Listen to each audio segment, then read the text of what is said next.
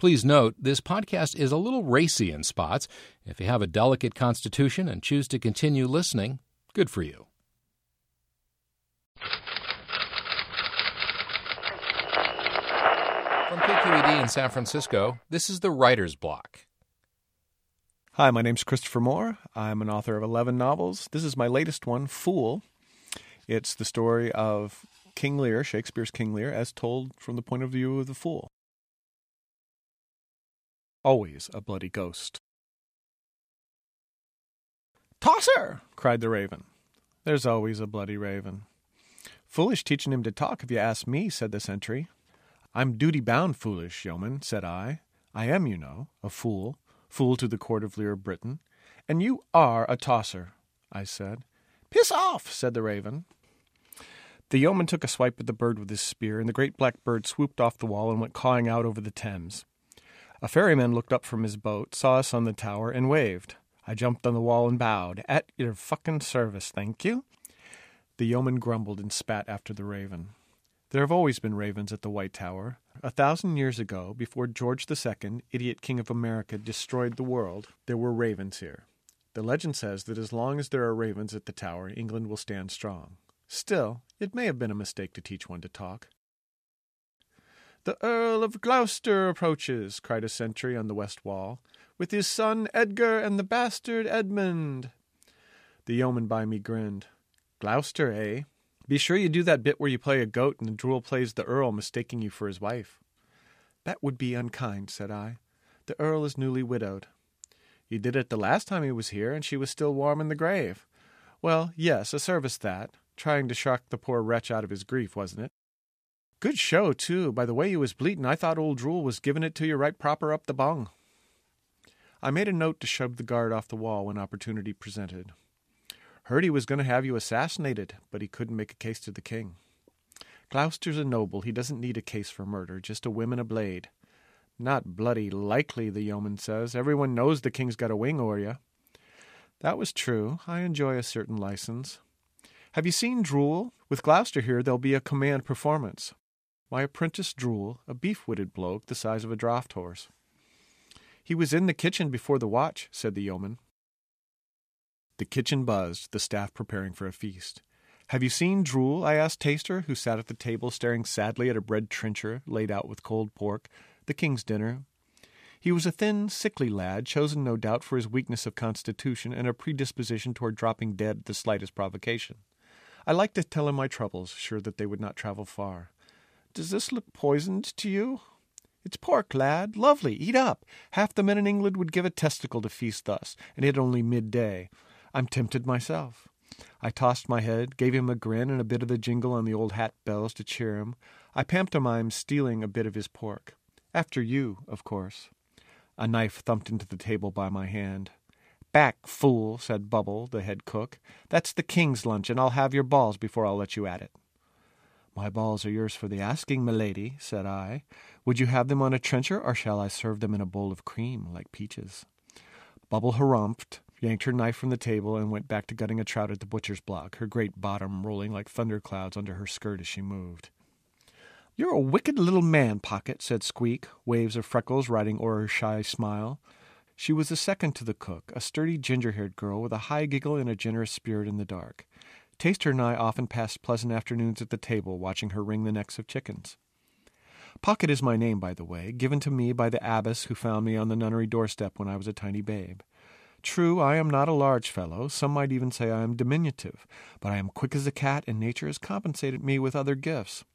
But wicked? "I think Drool was headed to the princess's chamber," Squeak said.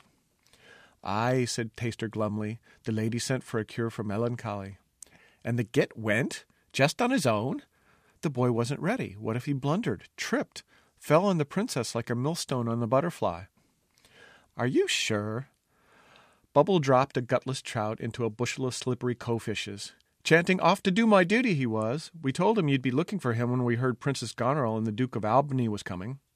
"Albany coming?" "Ain't he sworn to string your entrails from the chandelier?" asked Taster. "No," corrected Squeak.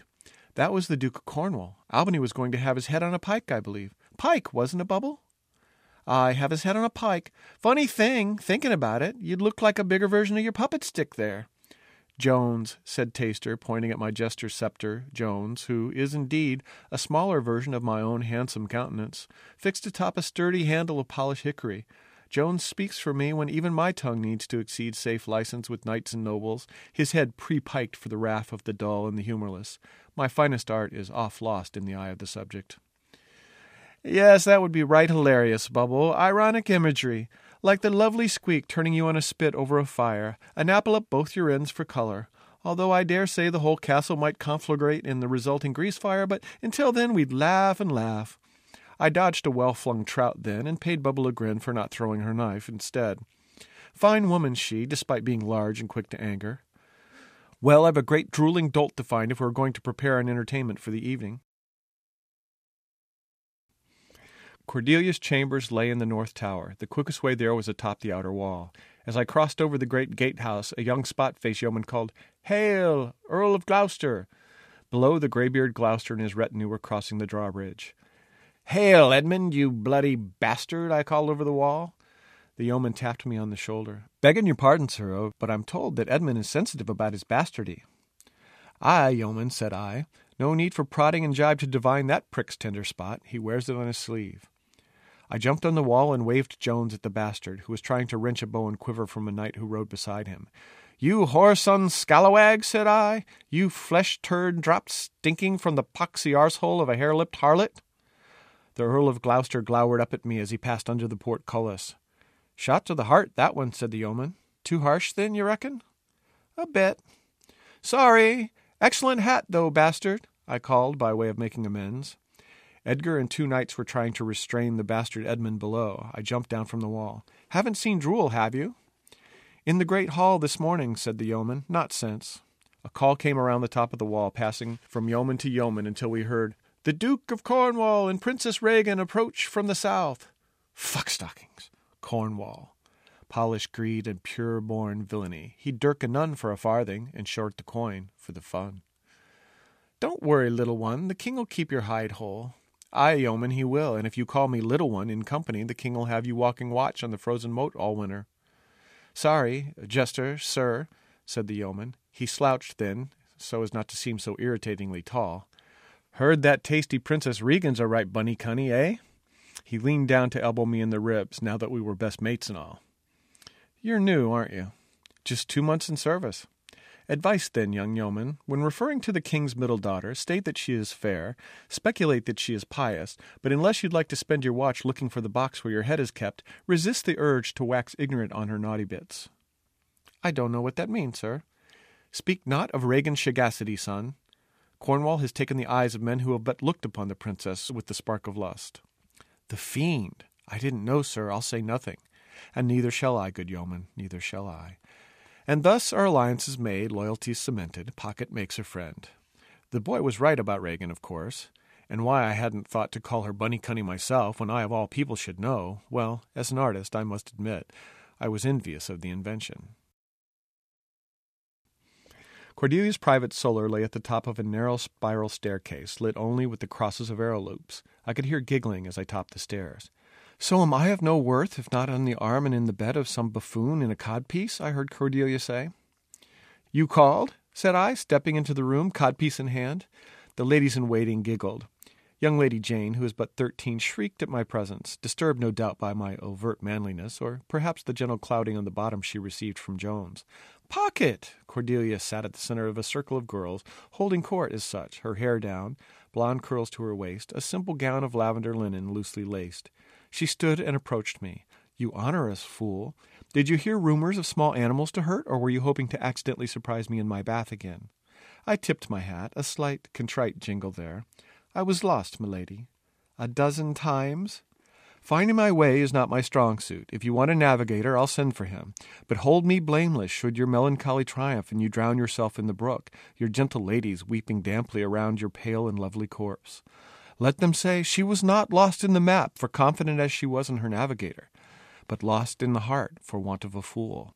The ladies gasped as if I cued them. I'd have blessed them if I were still on speaking terms with God. "Out, out, ladies," Cordelia said. "Give me peace with my fool, so I might devise some punishment for him." The lady scurried out of the room. "Punishment?" I asked. "For what?" "I don't know yet," she said. "But by the time I've thought of the punishment, I'm sure there'll be an offense."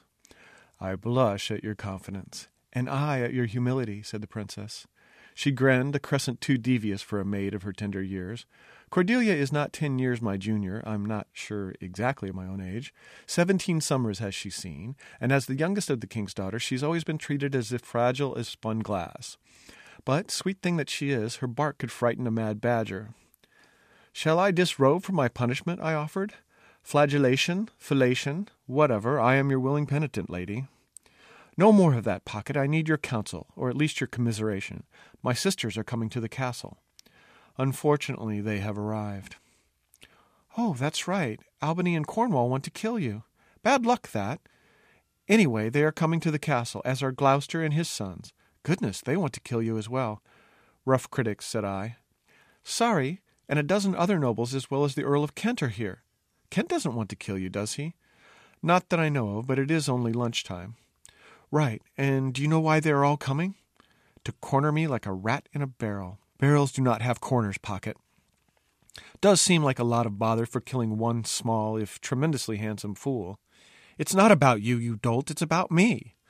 "Well, even less effort to kill you. How many can it take to snap your scrawny neck? I worry that Drool will do it by accident sometimes. You haven't seen him, have you?" "He stinks. I sent him away this morning." She waved a hand furiously to return to her point. "Father is marrying me off." "Nonsense. Who would have you?" The lady darkened a bit then, blue eyes gone cold. Badgers across Blighty shuddered. "Edgar of Gloucester has always wanted me, and the Prince of France and the Duke of Burgundy are already here to pay me troth." "Troth about what?" "Troth! About what? Troth, you fool, not truth. The princes are here to marry me." "Those two? Edgar?" "No." I was shaken. Cordelia? Married? Would one of them take her away? It was unjust, unfair, wrong. Why, she had never even seen me naked. "Why would they want to troth you? I mean, for the night, to be sure. Who wouldn't troth you cross-eyed? But permanently? I think not. I'm a bloody princess, Pocket." "Precisely. What good are princesses? Dragon food and ransom markers. Spoiled brats to be bartered for real estate." "Oh, no, dear fool. You forget that sometimes a princess becomes a queen." "Ha! Princesses! What worth are you if your father has to tack a dozen counties on your bum to get those French poofters to look at you?" "Oh, and what worth a fool? Nay, what worth a fool's second, for you merely carry the drool cup for the natural. What's the ransom for a jester, Pocket? A bucket of warm spittle?" I grabbed my chest. "Pierced to the core am I." I gasped. I staggered to the chair. "I bleed. I suffer. I die on the forked lance of your words." She came to me. "You do not." "No, stay back. Bloodstains will never come out of linen. They are stubborned by your cruelty and guilt." "Pocket, stop it now." "You have killed me, lady, most dead." I gasped. I spasmed. I coughed.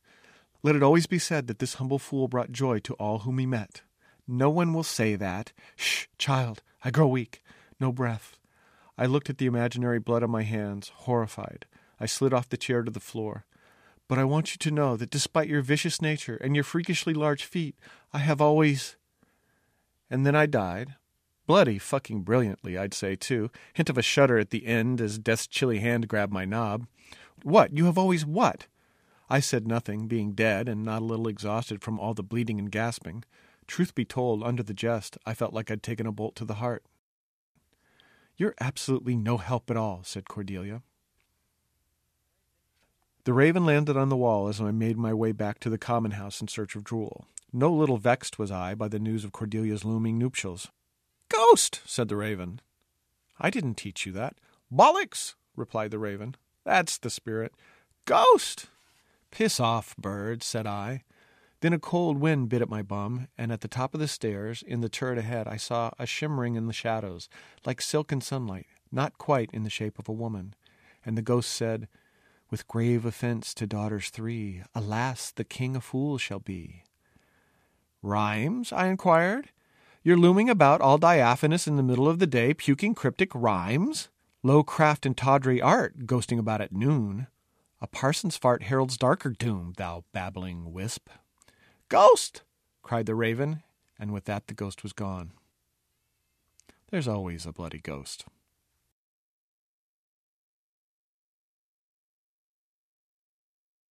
To subscribe to the Writer's Block and hear more stories, please visit kqed.org/writersblock. The Writer's Block is produced by KQED.